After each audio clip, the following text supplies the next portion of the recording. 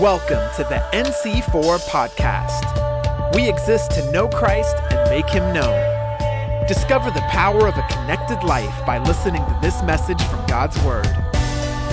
This is going to be a continuation of that series. In fact, it's the last of the series on the power of a gathered people. I hope the effects of this remain with us, though, in the weeks to come ahead of us.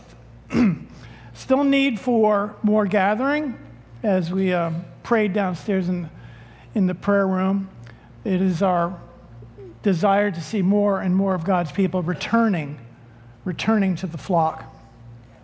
And I've been visiting church websites, looking at churches' billboards out front, and seeing what other pastors, even in our network, have been preaching on lately. And it's amazing how many churches are doing a series of messages that involve some sort of a variation on the theme of the power of a gathered people. It's amazing. Where the word gather is in the title of their series that they're preaching right now. Well, there's a good reason for that. It's pretty obvious. Churches, businesses, institutions, they're all regathering across the landscape. And that's good. And it's thoroughly biblical.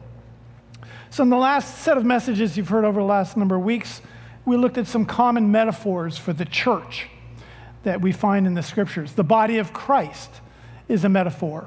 It tells us how a gathered people fit together, how they function, and even though they may be different from one another, and how we depend upon the grace of God in one another as the body here on this earth, and how much each one of us play a role, and yet each one of us has a functioning gift of the Holy Spirit for the building up of the body of Christ. You've probably heard Pastor Jack with this before, and I think it's very interesting. You know, in 1981, they christened a new ship in the Navy. It was a submarine. They were going to entitle it the USS Corpus Christi. And Catholic Bishops Association protested the naming of a warship as Corpus Christi because, in fact, that's a nuclear sub and it's used in warfare. And they didn't want to see the body of Christ, which is the Latin term Corpus Christi.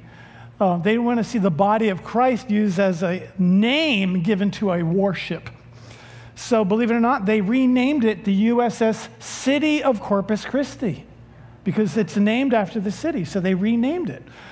But the amazing thing is some of the most damaging warfare that happens in the body of Christ we do to one another.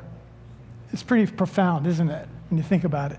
And I think there's actually a satanic effect of that whole thing. We'll talk about that a little bit. But another metaphor that we use here is the bride of Christ. It shows that we're a gathered people who harbor, all of us together, a lover's passion for God and for the worship of our God. We share that in common. And then there is the army of God. That's another metaphor described very well in the book of Ephesians, where Paul's encouraging us to put on the full armor as we do battle against the powers of darkness.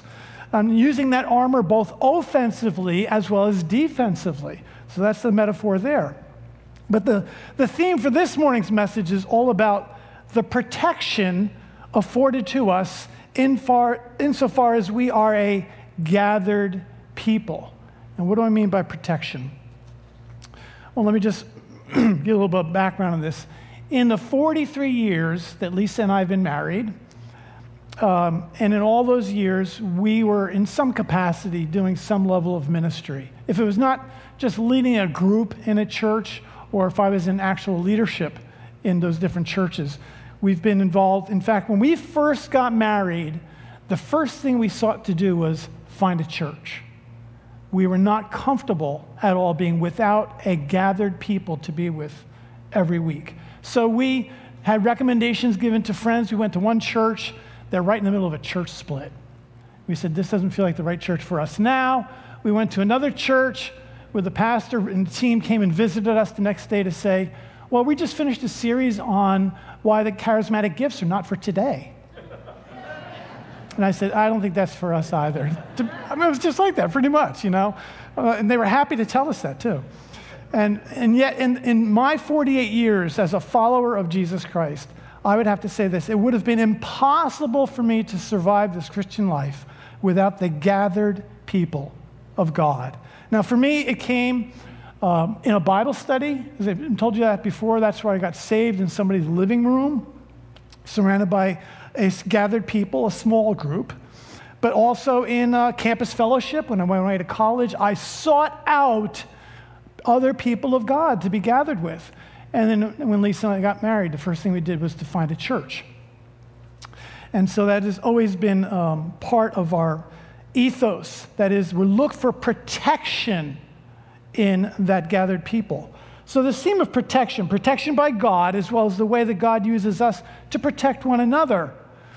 And in order to talk about that, I want to focus on the most primal, the most common metaphor throughout all of the Bible, both Old Testament and the New Testament, that describes a gathered people and how God protects them. The metaphor is so common that I don't think we even bother to think about it very often. And what I'm talking about is the church, God's people, as a gathered flock of sheep. We are the flock of God. We are his sheep, and he is our shepherd. So from my title slide there, you see that the title of the message today is The Fact of the Flock, and we're going to take that out of John chapter 10. So flocking together isn't just a good idea. It's God's idea, and it's normative picture for church. So I want to look at one of the most popular scriptures in the New Testament, that passage out of John 10. Explore the heart of God to protect us as we gather as his flock. We are his sheep. So we can all turn to the Gospel of John, beginning chapter 10, and I'm going to begin right around verse 14. I'm going to do a little bit of running commentary. This is Jesus speaking now to his disciples, the audience of which, mind you, when he's reading this, is all Jews. Do you understand that? That's the context he's saying this. So he's going to say some other things here that are, so there's other listening ears going on here, and Jesus is very aware of that. But they all know the Psalms. These listeners all understand the Psalms. And he also makes reference to some things maybe you can find in some of the books of the prophets of the Old Testament. Now, in other words, we know all those books called the minor prophets. All those books, too. There's a lot of references there where God refers to himself as a shepherd.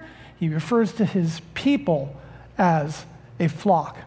So the priests in those regional shrines, they understood the people who came there to worship to be their flock. The rabbis in the synagogues, they understood that their people to be their flocks. As a matter of fact, the word synagogue means a gathering of God's people, a gathering of people. Ezekiel 34, God describes himself as a shepherd. So this flocking notion is the culturally entrenched mindset from which the disciples hear Jesus speaking today. It's also why, and we'll find out this, some of the Jews get angry. They accuse Jesus of being demonized. And so we're going to begin then at verse 14, John chapter 10. And I'll interject some comments. I am the good shepherd. And the Greek word there is for good is called kalos. Kalos doesn't necessarily mean morally good. It rather means a model shepherd, a true shepherd, a perfect shepherd. This really expands the meaning of this metaphor. I am the good shepherd. Moreover, this is what good shepherds should look like. So Jesus continues, I know my own, and my own know me. Just as the Father knows me, and I know the Father. I lay down my life for the sheep. So you see, there's an authentic connection between this model shepherd and his sheep, based on the model of the shepherd's relationship that he even has with Father God. More than that, the protection of the sheep is worth the very life of the shepherd. And then he says this in verse 16. This is where the controversy comes in. And I have other sheep that are not of this fold.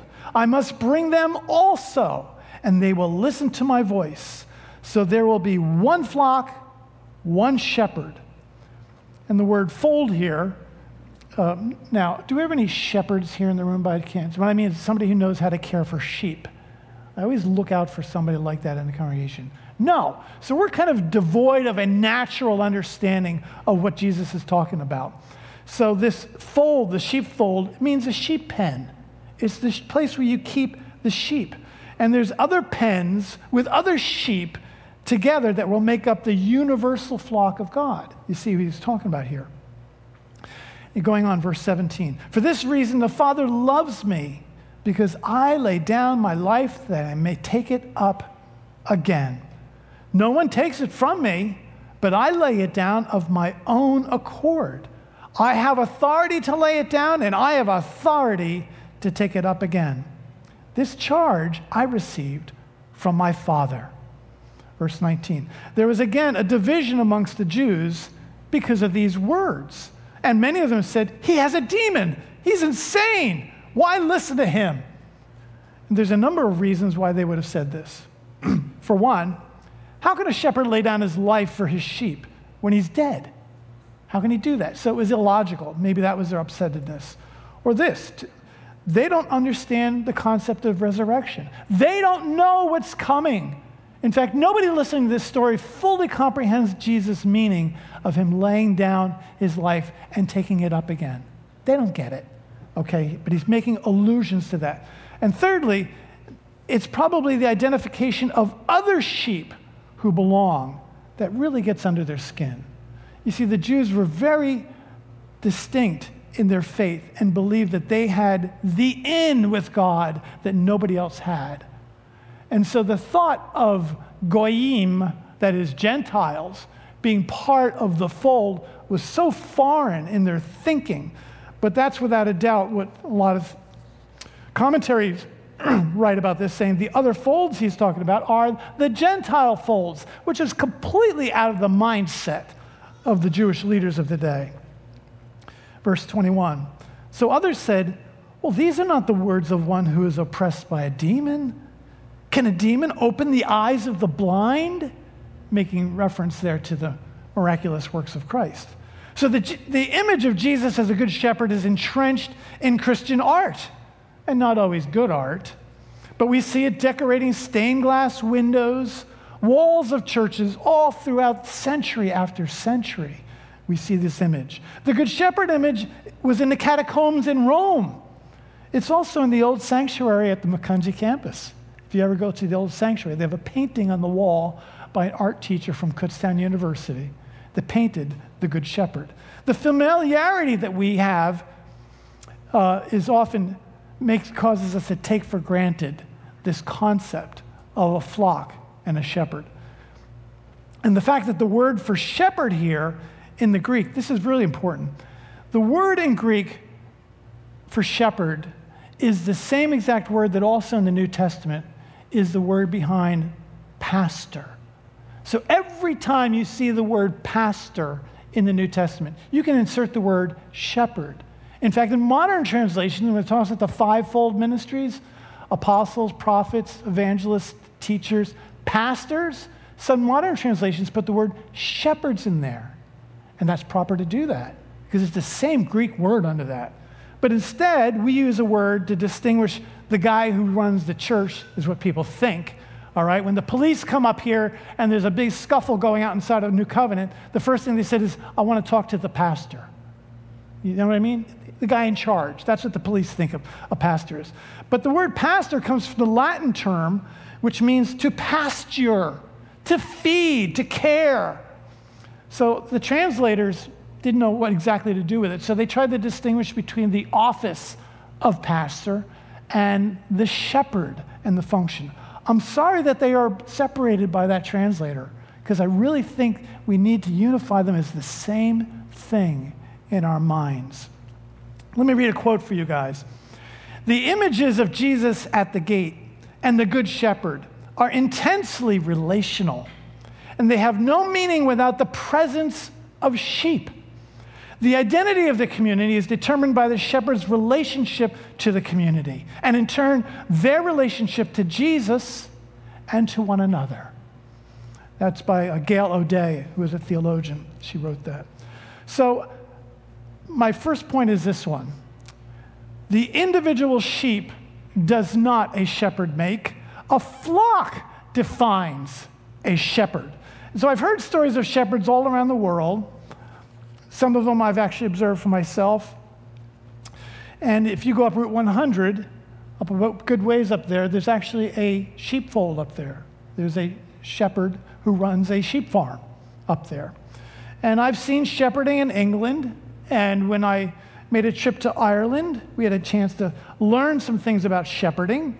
And do you ever watch the shepherding exhibits here in the city of Bethlehem at Celtic Classic? It shows you how they shepherd the sheep using sheepdogs. It's fascinating. But I've never heard of a shepherd who shepherds just one sheep. They all have a flock of sheep. It's multiples. So here's the takeaway that should be obvious to us as Christians, but yet it seems to be a mystery to so many people. By definition, a believer who refuses to flock with other believers is a believer who refuses a shepherd and the protection of that shepherd, and that with the protection that his flock affords to them. And across the West, not so much in the developing world, but in the West, there exists a huge multitude of sheep who refuse to flock and therefore refuse to be pastored. It's that independent mindset that hits so many of us in North America. That isn't normative Christianity. It saddens the heart of the Good Shepherd. Let me read these quotes. Matthew and Mark both record Jesus as saying this passage. When he saw the crowds, he, Jesus, had compassion for them because they were harassed and helpless, like sheep without a shepherd. And of course, the word for harassed here really means they were troubled, they were irritated, they were annoyed. And then the word for helpless there means they were living almost in a stupor, unable to get themselves the help they actually needed. So I have a real compassion for shepherdless, those who do not have a shepherd. And Jesus declares to the people of Jerusalem, he says, you refuse to gather, is what he said. He said, sadly, he wept over Jerusalem because of that. So then the next principle I'd like to talk about is this one. That a flock is a gathered group of sheep under a shepherd's umbrella of protection. The nature of that protection that the shepherd affords the sheep are this. It's nurture, that is, the sheep are fed. Health, the sheep get cared for. It's identity. The sheep know to which shepherd they belong, to which flock they belong. Protection. They're being protected from being devoured by predators, by enemies. But biblically, in both the Old Testament and the New Testament, the greatest danger to the flock is that they'd somehow become scattered. Scattered sheep then become prey. And I've told people this before. When you see the wolf go after a flock of sheep, do you know who the wolf goes after? He doesn't jump into the middle of the flock. He goes over the stragglers outside of the flock, all alone. And I use this illustration when people say, I don't need the church, it's me and Jesus. I said, really? Do you know how easily you're picked off by Satan when you're in that state? Versus being gathered together with other sheep. There's protection in that. And so the principle is this. The New Testament application of flock as a gathered community under the protection of the pastoral ministry of the local church, a recognizable flock, protection as we gather together. So I want to take a few minutes to consider 5 protections afforded by the local church. Look, and I know I'm preaching to the choir. You guys are here. You're listening to this message. You've got the privilege and the benefits and the blessings just because you showed up and you're listening to this message right now. I mean that, you really do. But I'm going to cover 5 other protections afforded by the local church that maybe we don't normally think about, but I'm going to remind you of them today. Conveniently, they're all beginning with the letter D. So the first protection is this. It's a protection from doubt. Our enemy's first attack occurs when we begin to question the reliability of the Word of God. If a church gathers around the centrality of the Word of God, and if they minister that Word at all the gatherings of that church, the mere fact that we have that plumb line of truth stabilizes us morally and spiritually. Note, it's not enough to merely have a Bible, okay? But the Bible has to be preached. It has to be ministered to the people. So whether that's in a Bible study or whether that's coming to church like this or some other gathering where the Word is preached to you is so very important. Let me give an example of this. During the mid-90s, Pastor Jack was asked to minister to a church on the other side of the state. And at that meeting, a prophetic word was spoken. And the essence of the prophetic word was something like this: we're in the midst of a move of the Holy Spirit. Why do we need to teach the word? We have the Spirit of God amongst us moving. And that's inspirational word. It is. It's very inspiring to think about the Spirit's doing the work. He's moving amongst us. We don't have to preach the word. We can stay and just have the power of the Holy Spirit prayed over us instead of preaching the word every single week. What they did essentially was they moved the Scriptures out of its central role in our lives and just had an experiencing of the Holy Spirit to be central to our lives in God. Well, during the renewal, when we had the word come, when we had people coming to New Covenant visiting us, we did a Saturday evening service to experience the things of the Holy Spirit. But we tethered it to the Word of God. The Word was preached every single Saturday night at those services because we wanted to make sure we had the Scriptures as our guide to hold us, to ground us. Now, sadly and predictably, that church that Pastor Jack was speaking at doesn't exist anymore, because they've moved away from the centrality of the Word of God to something else. So that flock, I don't know what ever happened to them in their thinking, but they moved away from an understanding of the Word of God. They doubted the power of the Word. They doubted the centrality of the Word. Let me get another example. Lisa and I used to be youth directors. I know that's hard to believe, but we used to be youth directors. And every once in a while, we'd have one of our young people go away to college. And sometimes, even at Christian schools, I don't know what happens, but somehow they get all turned around. And then they come back and they begin to question all sorts of things. They were challenged with alternative religious theories, all these things, mostly theories about the Scriptures. And the one main thing where somebody asked us is, how do you know that the way you interpret the Scriptures is the right way to interpret the Scriptures? In other words, they're trying to say, that's only your personal interpretation, right? It's not necessarily the right interpretation. But listen to this. If the Bible could mean anything, then the Bible means nothing. So it has to have something that tethers it, that makes it central, that makes it sound. And that happens within the context of a gathered people, where you're not just sitting and privately interpreting the Word of God. You can get up in a Bible study, hey guys, I just read the Scripture, I think this means this. Well, in that gathered group, somebody's going to say, nice try, but I don't think that's what the Bible's saying, okay? We need that. We need that cross-check, okay? We all need that cross-check. And some of you know that too. There are some people here who are always cross-checking me, so after I preach a message, they're very happy to come up and to correct me after the service. God's little helpers, I call them. Well, I'm not going to go far from the truth, obviously, if I got people like that constantly questioning me and making sure I'm right on spot. Anyway, next protection that we get from the Word of God is this: protection from deception. We maintain intimate relationships with one another. We align ourselves under the biblical authority, though, that God has placed over us, that protection of the shepherd's protection over us that helps us, that we can't gain any other way. And there have been pastors, some mighty people who I looked up to, who lacked this ability for other people to speak into their lives.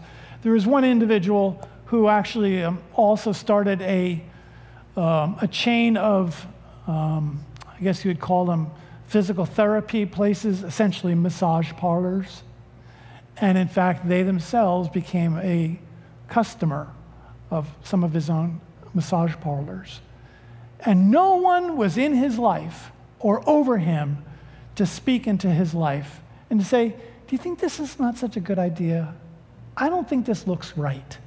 In fact, I think this is wrong. You need someone in your life who can lean into you and say, brother, sister, this is not right. That's powerful protection when you are flocked together so much so that somebody can speak into your life, and it's really good. It's a good and healthy thing. Somebody recently came to me and he says, listen, I need to be under a pastor. And I need to meet with you, Bob, because you're my pastor. And I want you to be able to speak into my life. We need to meet regularly. And I said, this is a God thing. It's good, it's healthy, it's biblical to do that, to make sure we're staying on the mark, we're not being deceived. But other times you find out about this, celebrity pastors, this is unfortunate. They have corporate boards, they call them, board of directors, but they have no one who comes alongside them and knows everything about them. And they are vulnerable. Do you see what I mean? It's that kind of pastoring that even pastors need to have, especially celebrity pastors. So you need to ask this: am I in the company of peers who love me, will protect me from myself, as well as protect me from the enemy? You see, our capacity for self-deception is both sobering and alarming. The potential for damage to the body of Christ is enormous when we are vulnerable in that regard. Okay, next protection.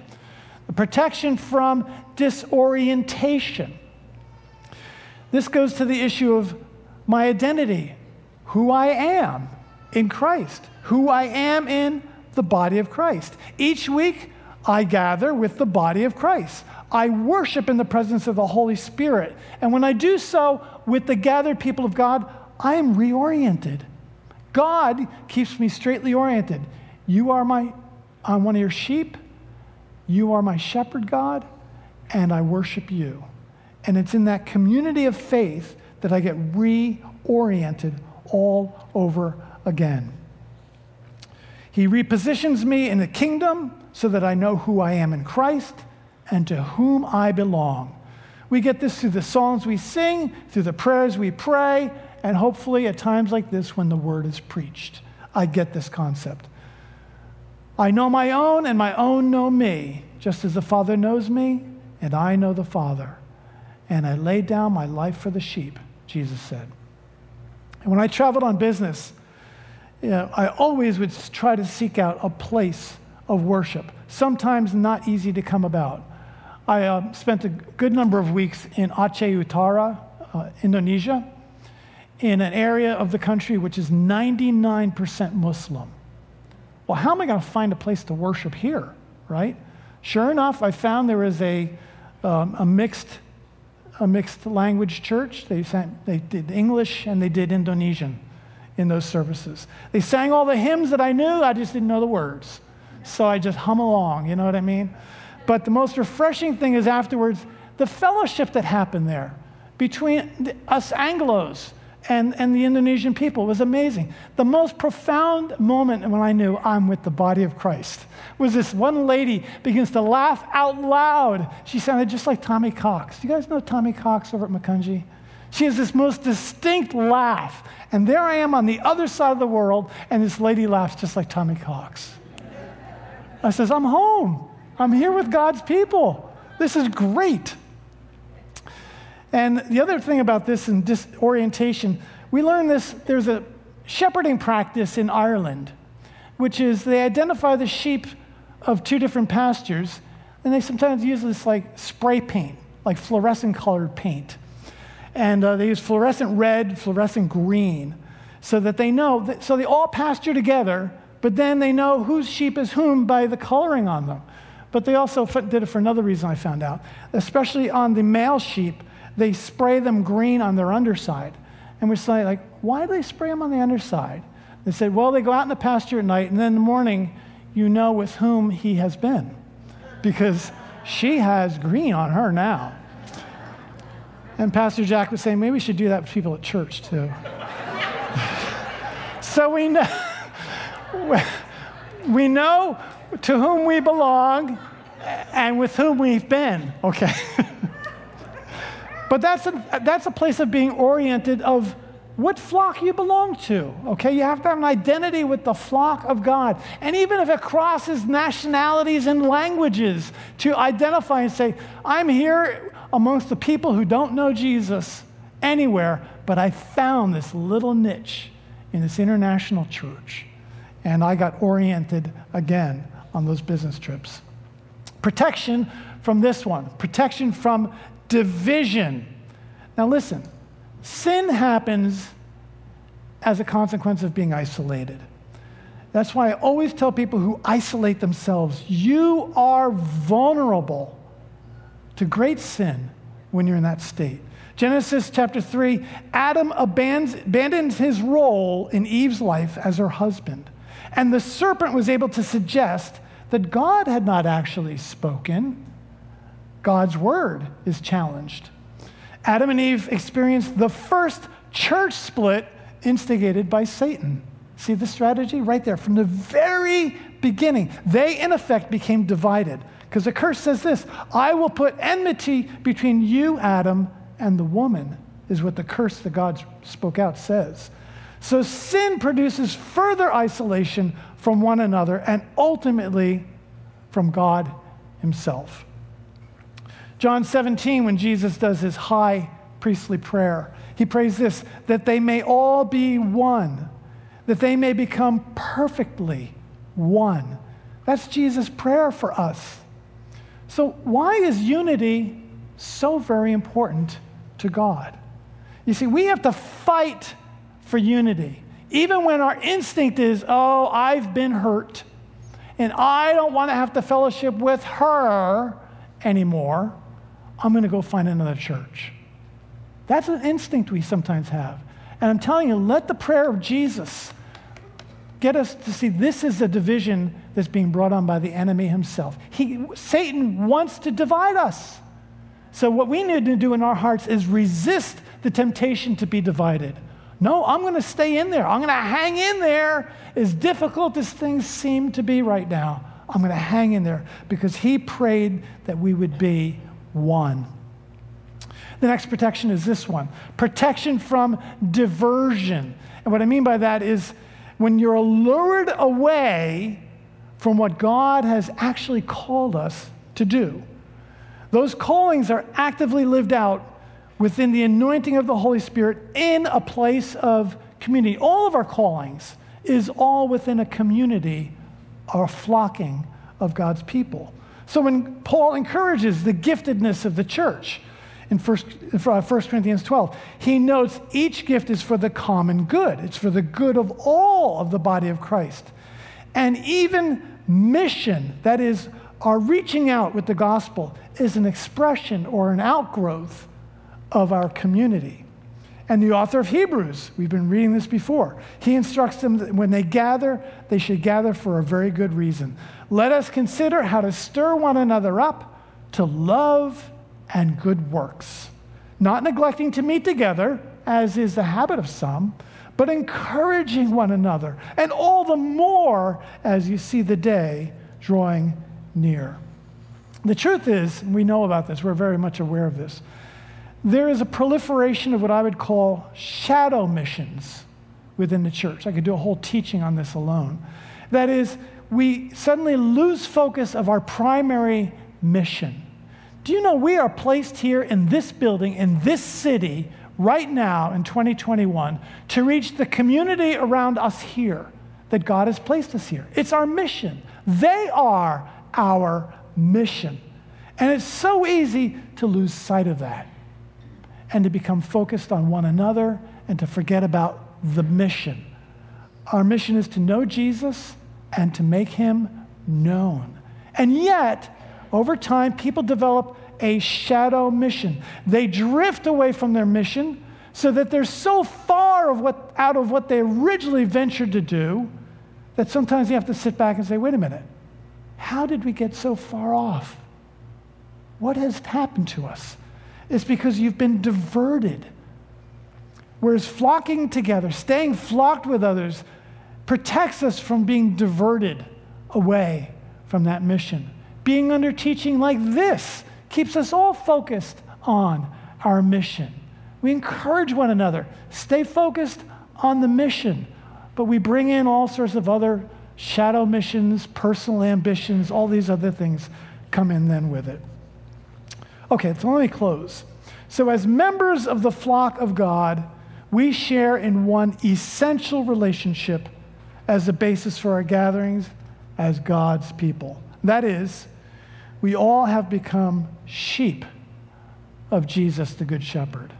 That's what we all share in common. Go to the person next to you and say, bah, bah. That's what binds us together. Okay, that's one of the things that joins us together. We're all part of the sheepfold here. And, I know everything about being part of sheepfolds, of people, that is. Sheep bite. Did you know that? I can show you the scars. And they smell. They do. But when you've been around sheep for a long time, you get soft hands. We are his people and the sheep of his pasture, it says in Psalm 100. So if you sense that today you are shepherdless, or as Jesus says, do you feel harassed, helpless? Perhaps you feel like a sheep without a shepherd. I have great news. Jesus laid down his life for the sheep. He loves you that much. So if you would desire or sense in your heart a desire to become one of Jesus' sheep, then I'd like you all to bow your heads right now. Everyone just bow your heads. And I'll invite you to pray this prayer in your heart. I'm going to read it out. But I want you to take these words to heart. Lord Jesus Christ, I'm sorry for the things I have done wrong in my life. Please forgive me. I now turn from anything that I know is wrong. I do want to be one of the sheep in your flock. Thank you that you died on the cross for me so that I could be forgiven and set free. Thank you that you offer me forgiveness and the gift of your Spirit. I now receive that gift. Please come into my life by your Holy Spirit. Be my good shepherd forever. Thank you, Lord Jesus. Amen.